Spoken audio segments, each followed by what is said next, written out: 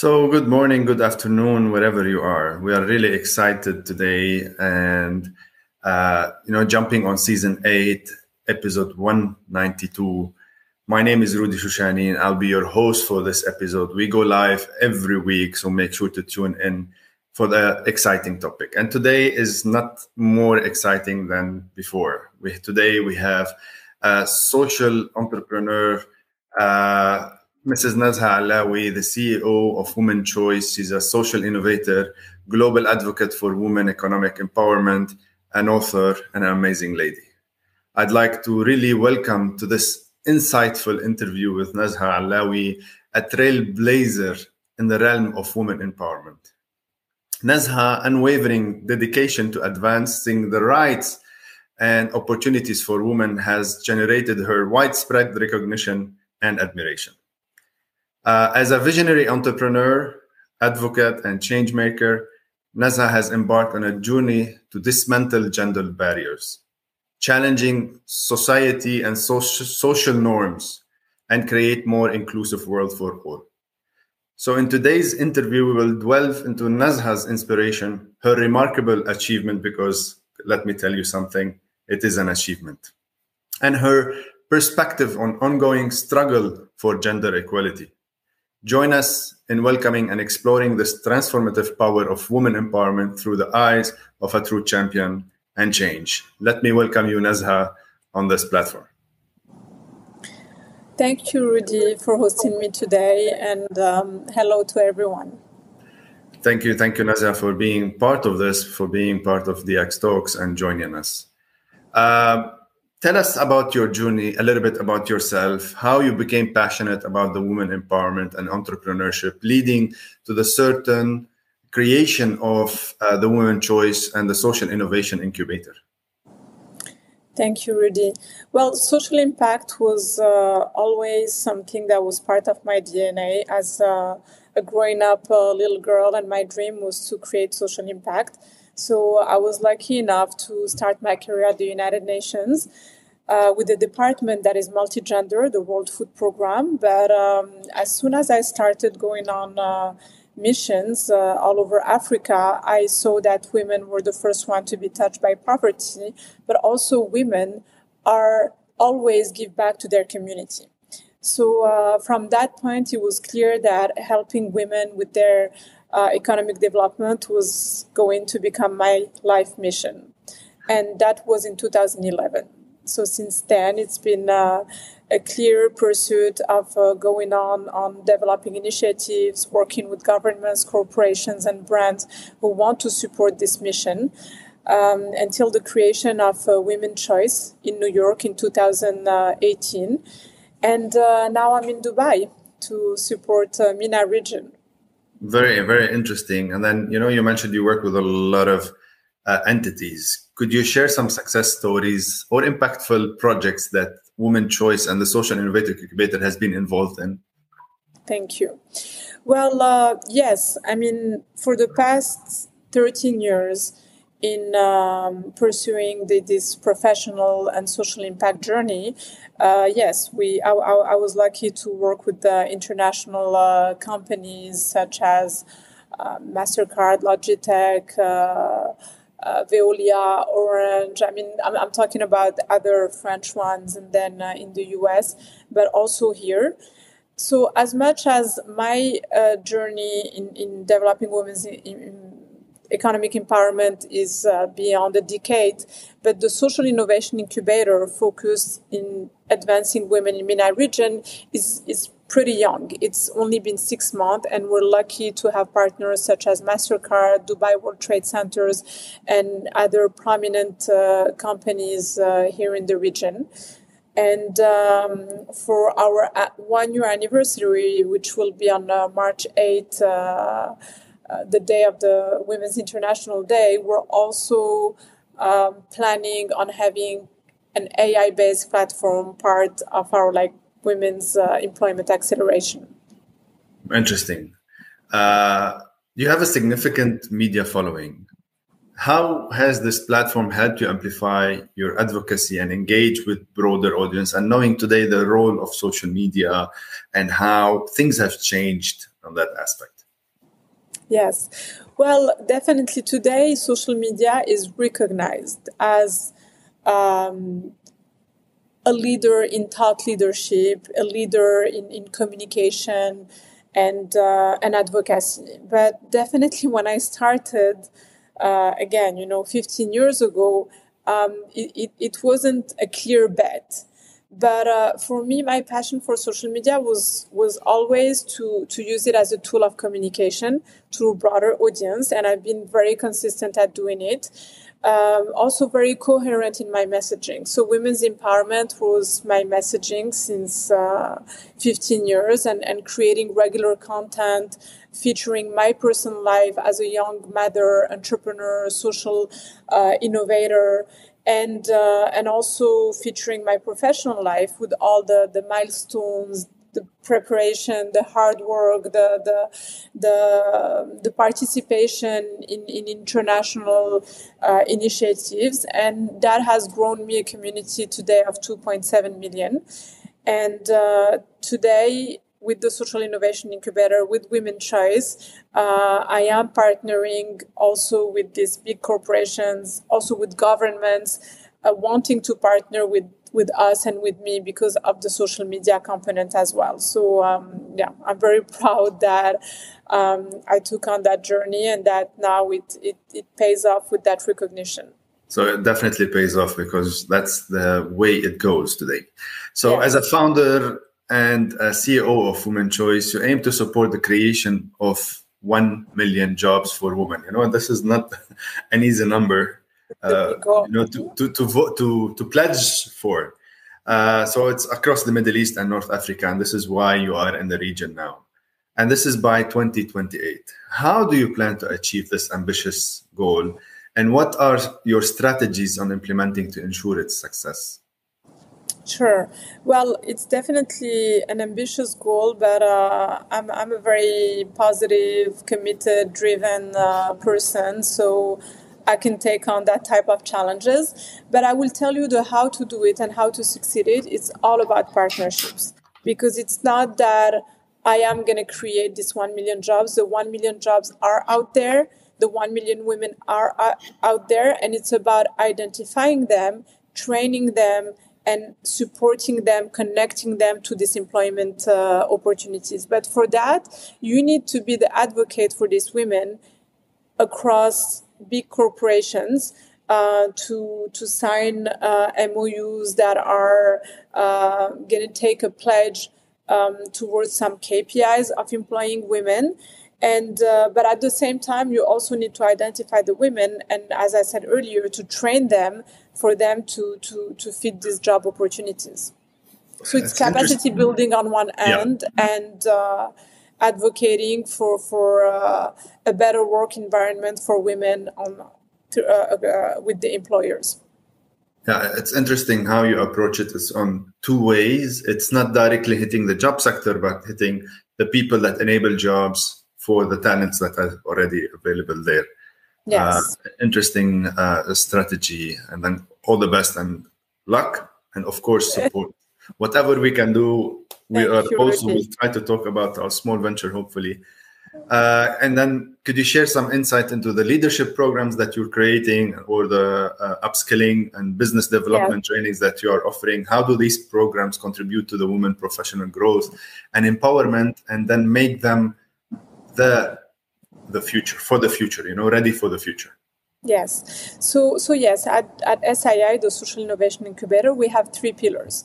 An advocacy agenda that allows us to build the landscape of partners, the impact programs, which is the one you're referring to, and job readiness academies. So on the impact programs, we have 3 in the pipeline, and we're launching one on September 18th. Where we're training women social entrepreneurs to support them with capacity building, but also with the network, connecting them to a network of partners, and giving them some certification for them to get stronger in creating impact. Then we have another program coming up in January, which is with the network of universities, supporting young women that are just getting into the workforce with again, preparing them, connecting them to job opportunities, but also making them mentee champions. They will integrate these companies. So should they integrate it as an intern and then that's it? Should we train them to become like champion interns that will, after, start their career with the growth? So that's what we're going to be doing. And the third one is to support female founders, women who already have companies, but they're struggling with funding, they're struggling with growth, and we want to take them through a program for them to be able to employ more, to be more successful and employ eventually more women as they grow. Yeah, that's something we identified also, that women empowerment is not just about enabling or supporting just the women. It's about letting them have an internal engine starts, because they need that engine, and then they need the funding, and then they need all of the support that we can try to provide to kick and then make them successful. And this is where gender equality and diversity are essentials for innovation and growth. And how can companies and organizations effectively foster an inclusive environment? This is where we need those organizations. And today, especially in the technology sector, because my belief is the next, or we're already living it, but in the next few years, if the technology part is not integrated within the training curriculums and the leaders and the future women leaders, we're going to be having more problems, because everything is moving towards technology. What's your take on this? Exactly, Rudy. I mean, you're speaking my words. I totally agree with you. I think that it's an emergency for us to solve all these issues of gender equality. Since the early 2000s, there has been an awareness growth in terms of gender equality, but now in 2023, at the start of AI taking over all industries, we need to make sure that this gender equality issue is solved, that we are putting women at the forefront of AI programming, coding, and also within these companies and the industries. Otherwise, all the efforts that have happened until now will just, again, disappear to have another 20 years of inequalities. So, but the positive news that I would like to share with your audience is, I really see, for having been working in this field where there was kind of like, yes, we know that we have to do things, but there are no budgets, this was the talk 10 years ago. Today, I'm really seeing governments and corporations aligning to the emergency of solving gender equality and sustainability. And all this is aligned with the Agenda 2030 of the United Nations. So our initiatives is also aligned to that. As you said, we talked about 2028, but really our goal is to achieve the 100% of our KPI by 2030. Beautiful. And then, UN SDGs is something where the world is really pushing towards, because we are living more in a, how do you call it, division, if we don't really reach that goal. And this is where you work with diverse stakeholders, investors, CEOs, head of diversion, inclusions. What advice do you give those companies and individuals looking for creating meaningful partnerships? I think today we mentioned partnerships more than 10 times. Yes. In the field of the women empowerment. So how can we push more such companies to create partnerships for this? Yes. So, yes, to push them is, I think, something that is becoming clear in their strategy. But now it's about how to succeed it, okay? Because I've seen also a lot of failure happen in initiatives led by big companies. What are the pinpoints, the problems that they can find? They have a lack of measurement tools. So after having spent a lot of money in an initiative, yes, they inspired women to get stronger, but they cannot really measure the social impact that they did. And this is something with Women Choice that we offer in supporting companies. They take us as an external expert to implement their strategy needs. So measuring tools, also to put clear KPIs, just as, like in business. And for that, I'm seeing also a positive shift that is happening. The new role of Chief Sustainability Officer is really taking on a more expert, KPI-driven, financial driven role, like a CFO, like a CEO or COO. So this Chief Sustainability Officer can be a great solution to creating more social impact. And the third one is just to stay consistent and to go beyond just the signature of big MOUs, handshaking, and then nothing happens after. So for that, they need to take themselves accountable to make sure that they're talking the talk, but also walking the walk. I like what you mentioned, talking the talk and then walking the walk, because we see this and we know exactly what you're talking about. Yes. And in your experience, what role do mentorship and role model play in encouraging more women to pursue careers in technology and entrepreneurship, and then following your lead and then talking the talk and walking the walk? Yes, well, mentorship is important because every time you speak to a successful person in the world, they will identify a moment where they've been triggered by some mentorship speech. Whether they were at a conference, they heard something, they met someone. Sometimes, it's really a 5-minute interaction that can trigger a lot in them. And sometimes it's a mentor that has been in their life for a long time, always supporting them. And I think that today, so at my generation, a lot of women that have been empowered say that they have been mentored by a man in their life, in their professional life or so on. And now the change is that we need women to empower other women, because we had a generation of women that have grown within corporations and have been successful, and they need to they need to hold the hands of the younger generations. And a funny story that I will refer to, it's the story of a MasterCard EVP who actually has been introduced to me by a man that has said that she was a mentor in his life. And so it's just beautiful. And also for men to understand that this whole diversity and inclusion topic, it's not like a women for women thing. It's not a division. Exactly. It's not a division. It's not a division. It's just putting at the mentorship level equally men and women to be able to help the next generation.